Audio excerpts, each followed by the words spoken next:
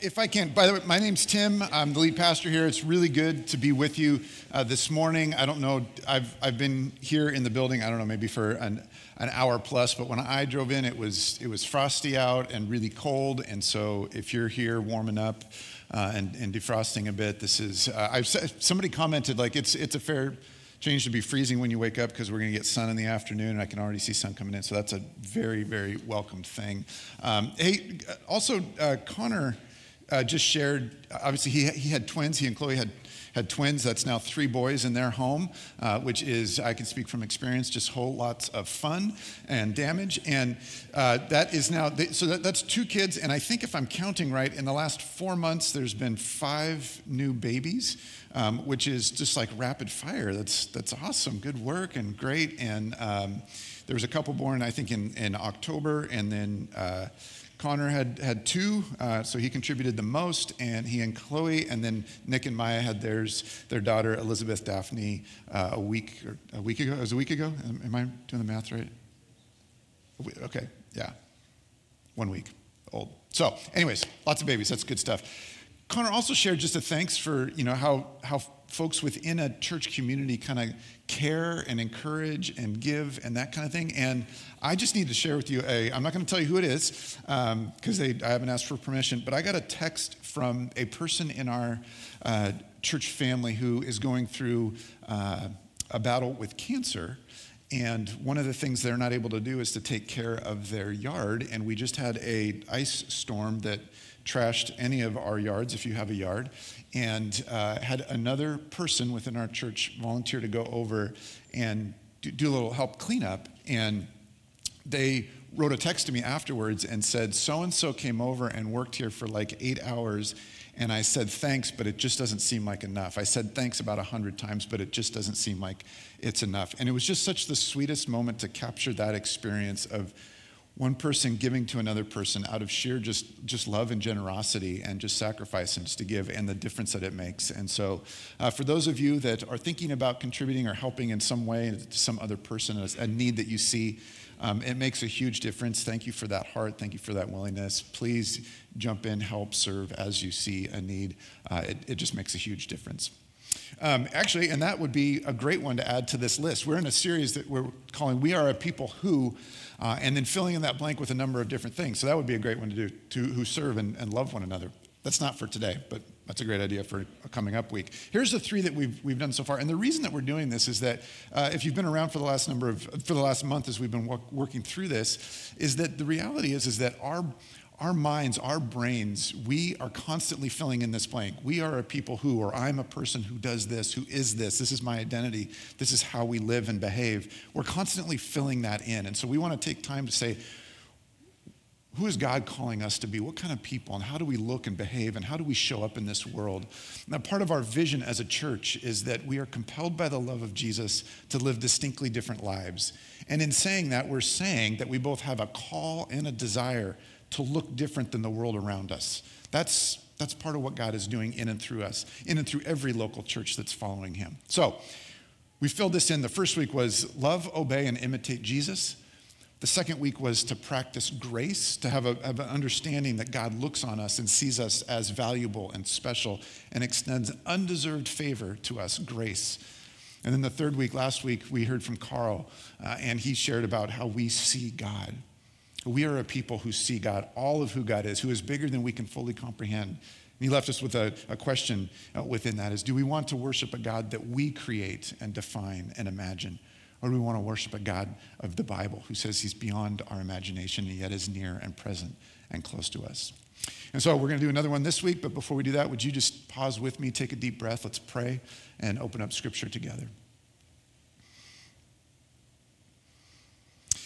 God, as we are gathered here in this room, as we're watching online or listening or watching at a later time, God, I just acknowledge and am aware that we come from all different sorts of experiences this past week and even this morning.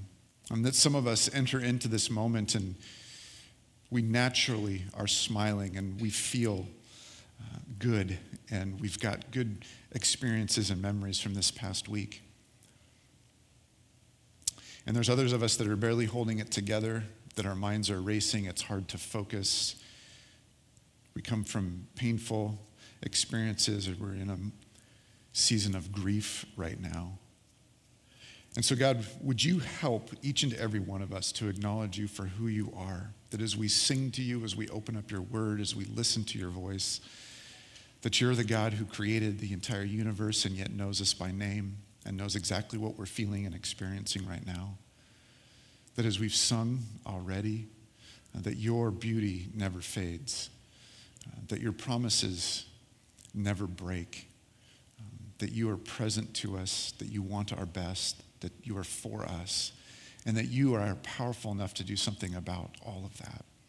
And so would you be glorified and worshiped in this place? And Holy Spirit, would you work and move and have your way right now? Would you heal? Would you comfort? Would you convict? Would you move us? And would we hear your voice and your prompting and follow? And Jesus, as we look to your word, as we celebrate and declare your resurrection and your offer of forgiveness in our lives, would we hear your strong voice, your gentle voice, your true voice, as you call us forward to be the people that you've designed us to be. It's in your name that we pray. Amen. So it was 9 years ago, but some of you probably remember Riley's first cry. 9 years ago, but you probably remember that moment when she first cried. She was an infant, so it was more of a coo. And she's also not a real person. She's a character in an animated movie. But some of you remember when she cried for the first time. Do you know the movie I'm talking about? Boom, right there, Inside Out. Inside Out is a Disney Pixar movie from 2015, and it's about this girl that's born, and she's in the Midwest, and she grows up and moves to San Francisco. And the whole movie is about the emotions that each and every one of us feel and experience that we have inside of us. And they pick 5 kind of primary emotions. But her first cry, or her first laugh, or her first coo is really significant. It's a significant moment in this movie. And it depicts this thing, in cartoon version, in animation, but paints this wonderful picture of what causes joy, of what joy looks like, of what is experienced. She laughs for the first time, or coos for the first time, smiles when she sees her parents looking at her. And the depiction is of inside her brain, inside her head, there's a control center, and there's one character inside her head, and that character walks up, has got blue hair and a smile on the character's face, and she walks up to the control center and touches it. And what we see on Riley's face is her eyes open up and look at her mom and dad, who are smiling and beaming back at her. And she smiles and laughs or coos.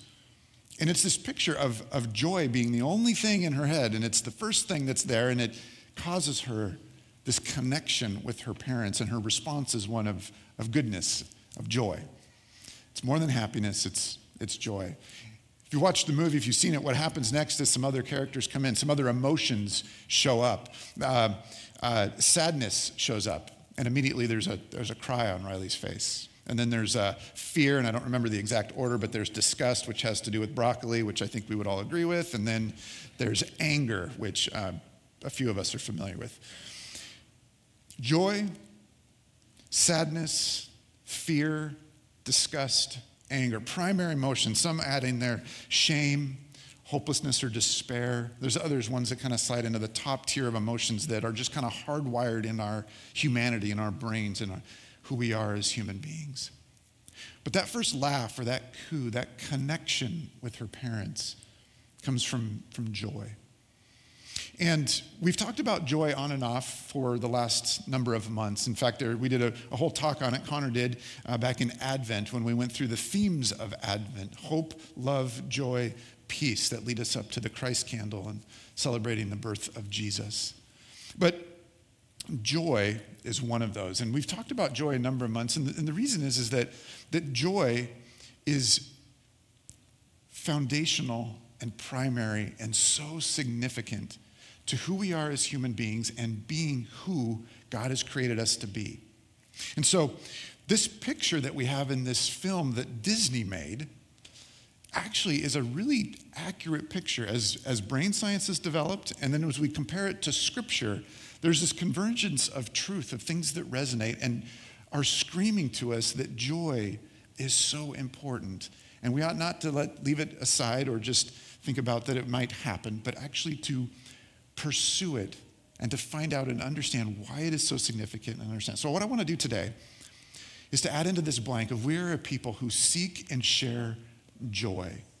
And I want to do three things today. I want to first is just understand, like, why is joy so important? Why do we keep talking about it? Why do we keep coming back to it? Why is it important? Do we understand it? Secondly, what does the Bible have to say about joy? And I wanted to look at two passages kind of in detail of experiences of joy that maybe you're familiar with or maybe new to you.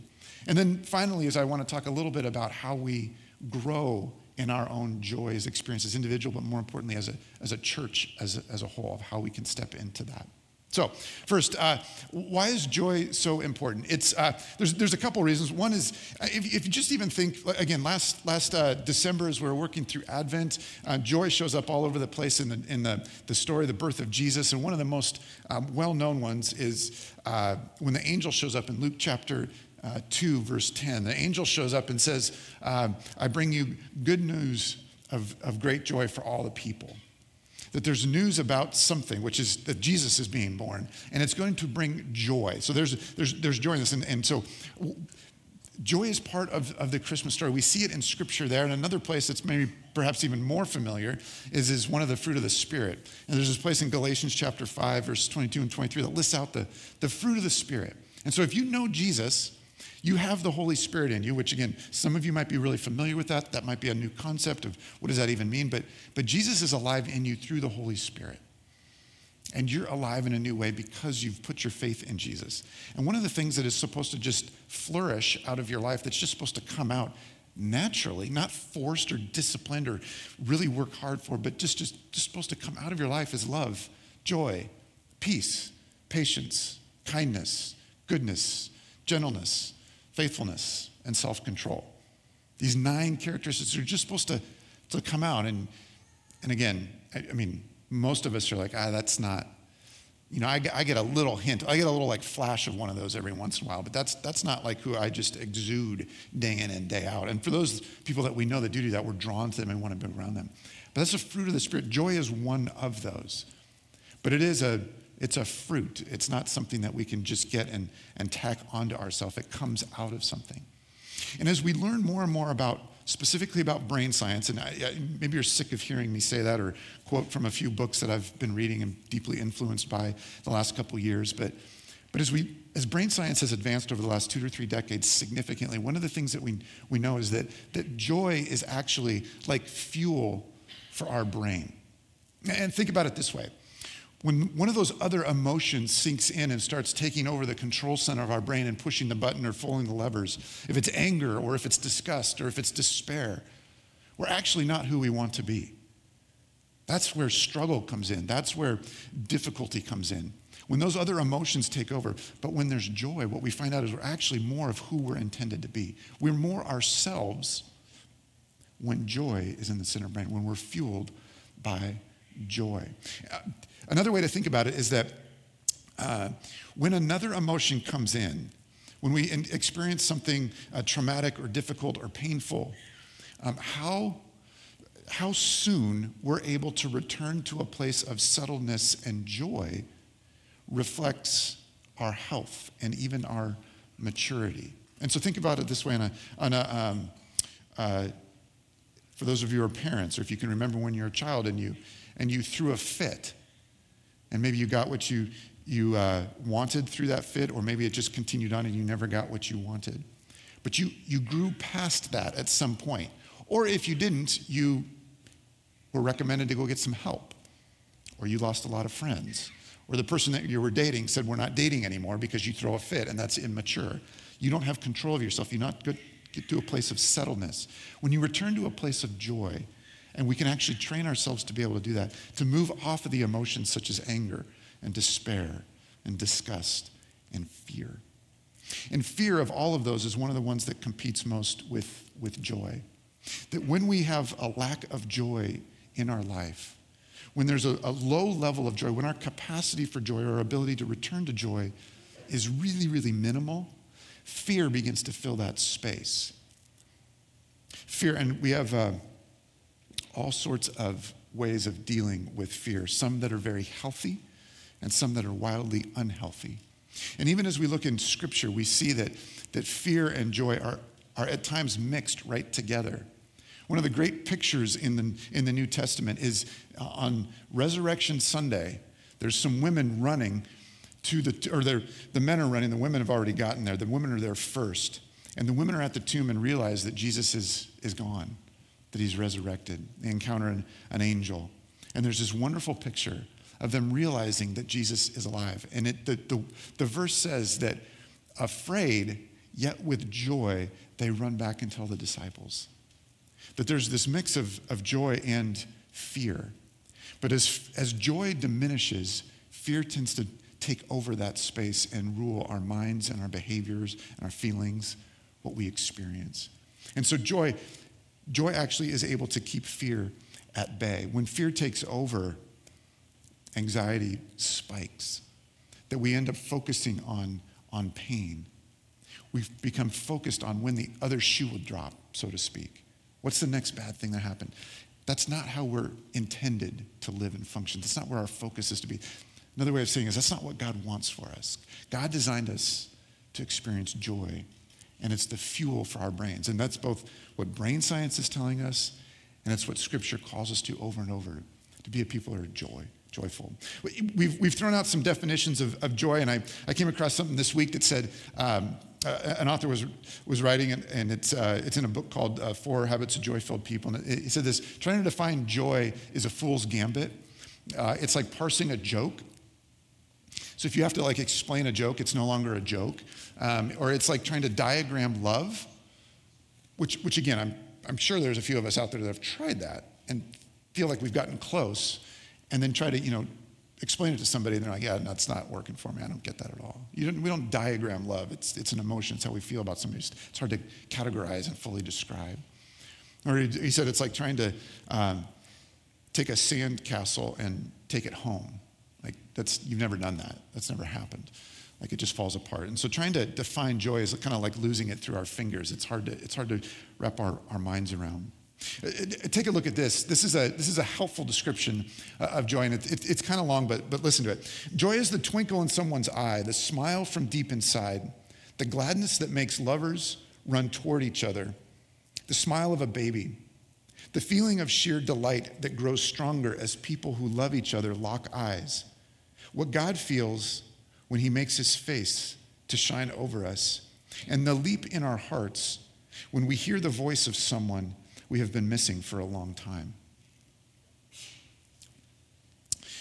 Again, this feels like we're trying to diagram love. It's understandable, but you begin to get the sense of what joy is in this description. And each and every one of those phrases, of those description in that long sentence, there's something that's tied, that's similar to all of them, that ties them all together. It's relational. That joy is relational. Joy is something that we feel with another person, from another person, in connection with another person or with God. That joy at the fundamental level is relational. There's a definition that we've used. We've thrown it up a couple times over the last 6 months or so. It's from an author named Jim Wilder, who I think he defines himself as a neuroscientist or a neurotheologian or something. And he uses it from a definition. He takes it from a Dr. Alan Shore, who's not a follower of Jesus, but has done a ton of brain science. And they've come up with this definition: joy is the experience of someone else's face lighting up when they see you. Again, we've used this before, so hopefully it's familiar to some of you, but joy is the experience of someone else's face lighting up when they see you. Again, think back to Riley's first laugh, of joy, the character of joy touching and pushing the control center of her mind and laughing. And there's this image of the character of joy on the control center looking through Riley's eyes and seeing her parents' faces and eyes looking and smiling on her. That when someone else knows us and smiles and is glad to see us, there's something that happens. That's the closest thing that we have to this is what what joy is. It's a relational thing that we're made to be in relationship with one another. We're designed to be in relationship with God. And when we understand that his face is shining on us, it's one of the things that we looked at a couple weeks ago when we talked about practicing grace. We actually have the capacity to practice grace because grace has been extended to us. That God looks on us as valuable and as special. And so when he extends undeserved favor to us, it's one of the reminders that we have, oh yeah, God sees me as special. God sees me and doesn't just move on, but sees me, and I'm valuable. I have worth to him. When we see that in somebody else's face, it does something to us. It's not just joy, one of the fruits of the Spirit, but it's a vital part that fuels our brains and helps us be healthy and helps us be more of who we are, more of the people that God designed us to be. There's this moment in the book of Numbers, which if you've been reading through the reading plan with us, we just passed 100 days a couple weeks ago. I think we're on 120 something right now, 123, 127, somewhere around there. So about a third of the way through, if you can believe that already. But we passed Numbers. And so if you were waiting till we got through Numbers to join the reading plan, green light, you jump on. It's on our website. You can get on there and join us in and even write and talk to people throughout the week through the app. But Numbers, we're past it, but in Numbers chapter 6, there is this moment where the Lord says to Moses in verse 22, tell Aaron and his sons, this is how you are to bless the Israelites. So God's giving them a blessing. God's giving them words. Say this to the whole of the Israelites. The Lord bless you and keep you. The Lord make his face to shine on you and to be gracious to you. The Lord turn his face toward you and give you peace. There's something about being told that God's looking on you and his face is shining on you.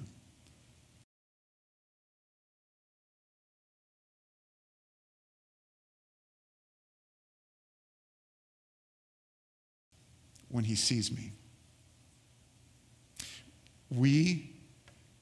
Many of us, spend far too much time assuming or wanting God not to look at us because we have a definition and an understanding of ourselves that is different than how God sees us.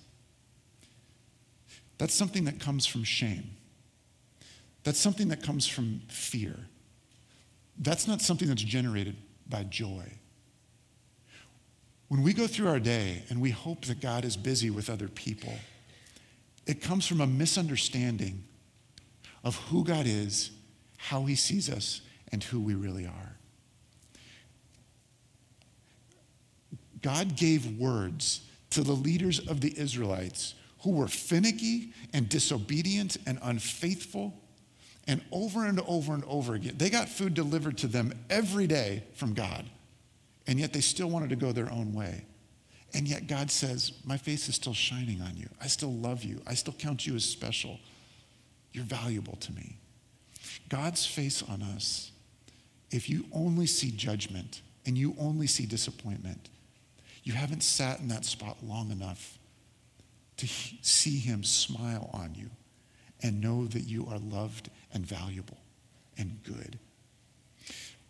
God's face shining on us is one of the generators of joy, and that's his idea, not ours. Joy is so important because without it, we're not able to be the people that we're designed to be. Not for ourselves, not in relationship with God, and certainly not with others that God's put in our life. That it helps us to be who God has created us to be. I want to look at two places in Scripture, just briefly, one in the Old Testament, one in the New Testament, that deal with joy, and maybe they don't immediately speak to you of joy, but interwoven in the experience of both of these texts is joy. And one of them is Psalm 51. There's over 120 Psalms. I don't know exactly how many. I forget, 140 maybe, I don't know, something, 150, somewhere there. Lots of Psalms. They're great. They're fantastic. They're songs and poems and writings. One of the biggies, one of the known ones is Psalm 51. And the reason is that it's just kind of couched in a bunch of drama. David is one of the characters that we find throughout Scripture, plays a key role in the story of God, both in the Old Testament and in the New Testament. David is a key person in Scripture, and he's got stuff where he kills a giant, and he's really faithful, and he does a lot of good things, and then he becomes king, and then he does a bunch of really dumb things. And one of the just phenomenally dumb things he does is he sleeps with somebody that he's not married to. He has an affair with Bathsheba. And then his good friend and prophet Nathan comes in and has a conversation, truth-telling conversation with him. And David finally repents. What David had done is he'd walked with God for a long time, and then he started walking apart from God and going his own way. Why? So many different reasons. We're not going to get into all that right now. But as David does this, Nathan comes and brings truth and says, come back to God. And David comes back, and he repents. And he pours out his heart in Psalm 51. Listen to these words. Have mercy on me, O God, according to your unfailing love, according to your great compassion. Blot out my transgressions. Wash away all my iniquity and cleanse me from my sin. And he is deep in it. He's going deep and writing all, this is what I'm feeling, this is what I'm experiencing, this is what I know is true about me. For I know my transgressions and my sin is always before me. Against you, you only have I sinned. He's starting with God. He's sinned against other people too, but he's starting with God because you only have I sinned and done what is evil in your sight. So you are right in your verdict and justified when you judge. Surely I was sinful at birth, sinful from the time my mother conceived me. You desired faithfulness even in the womb. You taught me wisdom in that secret place. You saw me then. You saw me, God, before I was born. You saw me before the first time that joy touched on the control center and I saw my parents' face. God, you knew me from then, and then I have gone and done these things against you. And then verse 7 says this, cleanse me with hyssop and I will be clean. Wash me and I will be whiter than snow. Let me hear joy and gladness. Let the bones you have crushed rejoice. Hide your face from my sins and blot out all my iniquity. Create in me a pure heart, O God. Redo me, remake me, and renew a steadfast spirit within me. Do not cast me from your presence or take your Holy Spirit from me. Restore to me, here it is, the joy of your salvation, and grant me a willing spirit to sustain me. There's something that is missing when I've gone this way. When I've chosen a path that is apart from you, when I've done things that has caused distance and separation between you, God, and me. When I go in that direction, one of the results of that is that I know what it's like to lose a connectedness to you that is characterized by joy. Joy is gone. I've gone my own way and tried to hide, and all of those other emotions are coming in and running all the control panels. Shame, anger, disgust, fear. Nathan and the truth that he speaks cuts through all of that. And David says, okay, I'm going to come on my knees, a broken man, and say, make me new and reconnect me to you, God. I don't want to be over here on my own anymore. I don't want the fear to take over. I don't want the shame to rule in my life. I want to come back and connect with you and actually experience the joy of your salvation, the joy of you being my hope and my deliverer and my redeemer and nothing else in this life. And so I want to come back and reconnect with you. And so will you give me the joy? And he talks about having crushed bones, and not literal bones that are crushed, but when we are ruled by shame, it just feels like our very soul is weighed down and pushed down and disintegrating and being crushed. And he said, no, restore me to a place of connectedness to you. I want the joy that we had when I was walking with you and not running from you. In the New Testament, we have a very different depiction where joy shows up. And this is in a very different context. It's with the people who have decided to follow Jesus, but because they followed Jesus, they've actually been persecuted and are suffering, and they've been scattered. And a guy named Peter writes a letter to followers of Jesus who are spread all without this region. And he says this to them in the opening sentences of 1 Peter, chapter 1, starting with verse 3. Praise be to the God and Father of our Lord Jesus Christ. In his great mercy, he has given us new birth into a living hope through the resurrection of Jesus Christ from the dead and into an inheritance that can never perish, spoil, or fade. This inheritance is kept in heaven for you, who through faith are shielded by God's power until the coming of the salvation that is ready to be revealed in the last time. Don't let those words all just blend together, okay?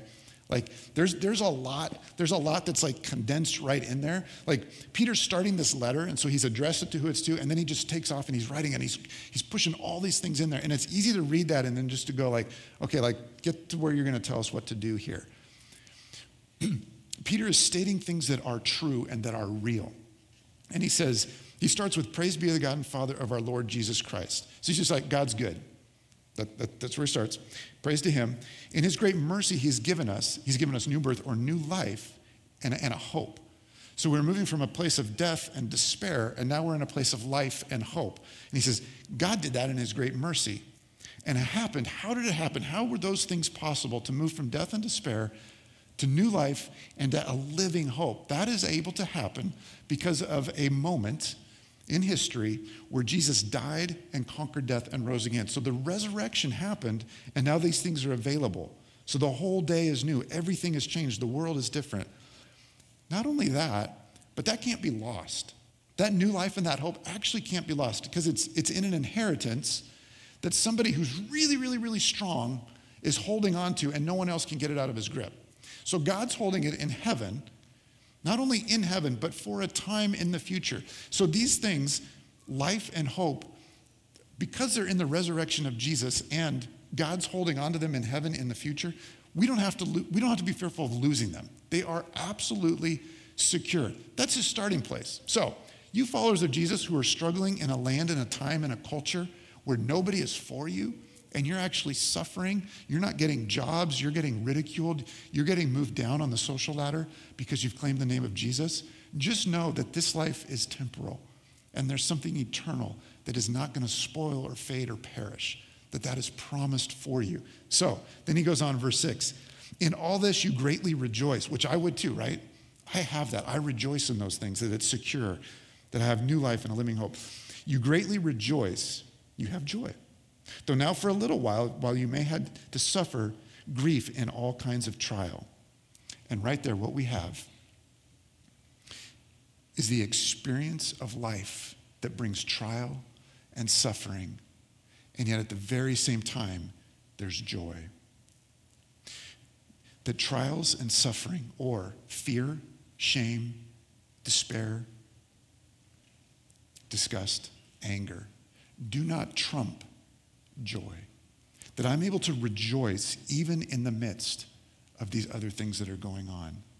That these don't have to all be off the table and gone, but that there is a kind of experience in this life which in the very presence of those other negative emotions, that joy can be present. And Peter is saying, you know what's promised to you. You know who you are. And so even in the midst of grief and suffering and trials and tribulation, you can rejoice. And he goes on in verse 7. These have come so that the proven genuineness of your faith, which, side note, is of greater worth than gold, which perishes even though refined by fire. The thing that we think is going to last the longest, which is it's gold, and it's already been through the fire. It's even better than that, is your faith. May result in praise, glory, and honor when Jesus Christ is revealed. In verse 8, though you have not seen him, Peter saw Jesus. The people he's writing to had not seen Jesus in person.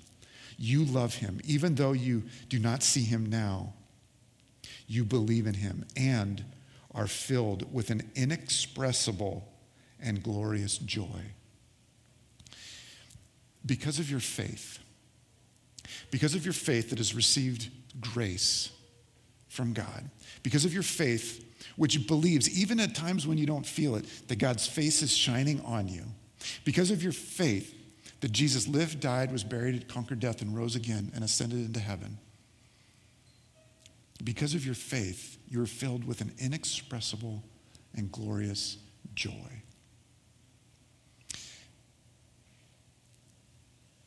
Some of us hear that right now, and like the original readers of this letter from Peter, we look to the person next to us and go, do Do you feel that? Who feels that? Peter is stating something that is available to us, and many of us don't feel it or experience, or it's fleeting, that it comes and then it goes, that we know it, but it's in our memory, and we've got to reach back for it. But what both of these Old Testament and New Testament texts tell us is that joy isn't intended to be our experience on a daily basis. It's God's desire for us that we experience joy. And here's the reality. Joy is not something that you can stand up right now and go, I am going to feel joy. Right now. Go. Joy. We can't, it's not something that we can attach to us. It's not an ornament that we can hang on us. It's a fruit that naturally comes out of us. It's a fruit that is born out, grows out of us because of what's going on in our life. Let me read it to you this way. We used this quote, this first quote back in December in Advent. We do not directly choose to be more joyful any more than we can choose to have lower blood pressure. Does that work for you? No. Like, unless you're Dwight from The Office, none of us can control our blood pressure just mentally, right? Like, we know that, we get that. The joy and blood pressure systems in the brain are not subject to direct choice. You can't choose to feel joy and then you feel joy. Joy levels are, get this is important. Joy levels are regulated indirectly through relationships. Increasing joy will involve improving our relational skills, training our brain, and getting involved in tightly bonded community.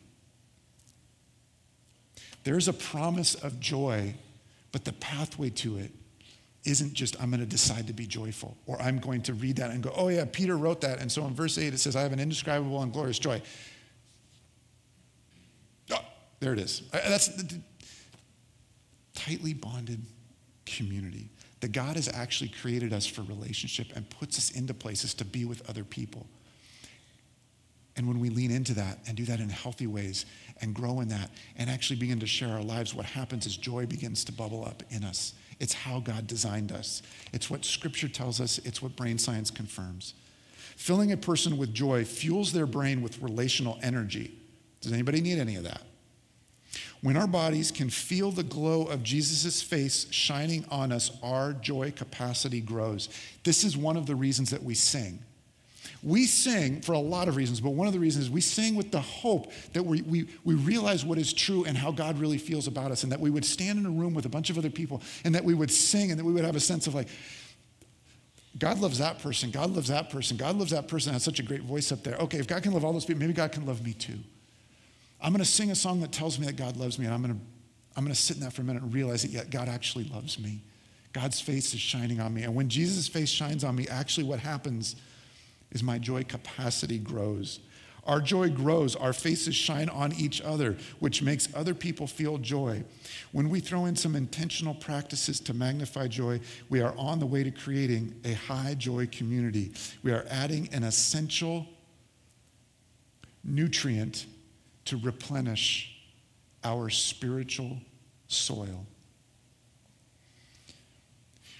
We are a people who seek and share joy. One of the reasons we do that is that when our spiritual soil, our souls get depleted, we can't be who we're really designed to be. We can't experience what God wants us to experience. We can't live out what Peter is writing and saying, this is what is true of you. This is who you are to be in the places that I've placed you. In the first century, in cities that didn't want to follow Jesus, that had all sorts of other priorities and reasons for not accepting Jesus. And we today live in a city that doesn't embrace Jesus. And so our soil can easily get depleted. And God places us in relationships and tightly bonded communities to protect us, to help us to grow, to nurture the soil of our souls so that we actually feel more joy and become more like Jesus and are able to live into the reality that Peter writes about, an indescribable and glorious joy. But it takes relationships. Practice builds our joy capacity. So there's actually things we can do. Providing relational energy to everything else, our joy capacity can grow in size as we learn to fill ourselves with joy. The size of our joy tank grows. The first skills I was taught as a young Christian were to read scripture and to pray. These practices are important and helpful and have formed who I am, but I was not taught how to refill when my tank gets drained. That's words written by, again, Jim Wilder, a book that we've quoted a number of times, and some of you are reading or have read, called The Other Half of Church. There are practices, there are things that we can do that helps build our joy capacity. But I've talked for too long, so I'm just going to show them to you on the screen. I'm going to pray, and then we're going to come to this table. There's a book that is right now, I think, on Kindle. It is $2.99, but it's called 4 Habits. Wow, sorry, that's such a bad picture, but it's called 4 Habits of Joy-Filled People. 15-minute train, science, Hector to a mirror. I don't know what that says. But it's really good. It's an important thing. 4 Habits of Joy-Filled People. Here's 4 habits. I just want to show them to you. We don't have time to go into them, and I'm sorry. But again, it's less than $3 in Kindle, and it's a very short book. Calming, appreciating, storytelling, and attack toxic thoughts. There's actually things where in your day you can stop and walk through a mental exercise that will help us to put those anger, fear, despair, shame to the side and go, God, I want to be open to joy and help connect you to Jesus, to what is true of you instead of toxic lies that we so often believe about ourselves, that will help us with appreciation and gratitude, return us to who God is and what he's done for us, to tell us stories that we can learn from, that we want to do differently, that we can celebrate and repeat because they're good and for our health. But there are practices that we can do. But it's intended to be done in a community with other people. It's how God heals, transforms, and grows us. We want to be a people who seek and share joy that is from God, that transforms us and is good for the world. We're going to come to this table, and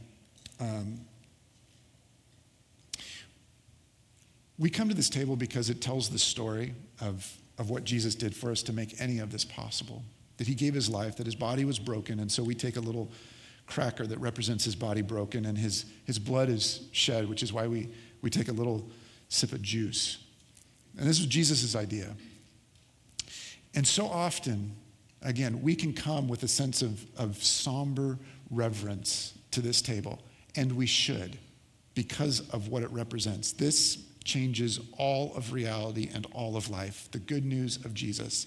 And yet, we can also come and see one another walking up to this table as we all walk and say, I'm a broken sinner, need of grace, and now I am a saint because Jesus has extended grace to me. So it's okay to look one another in the eye and to smile and to say, yeah, I'm coming to this table too. I need this too. I'm changed too because of this. And so if you're more comfortable coming in a zone and not looking at anybody else, that's fine. But can I encourage you to look at one another as you walk down the stairs, as you walk down and stand next to each other in the aisle and wait for this line, or you mistakenly put your fingers in the cup at the same time, that you smile at one another and go, yeah, God wants me to experience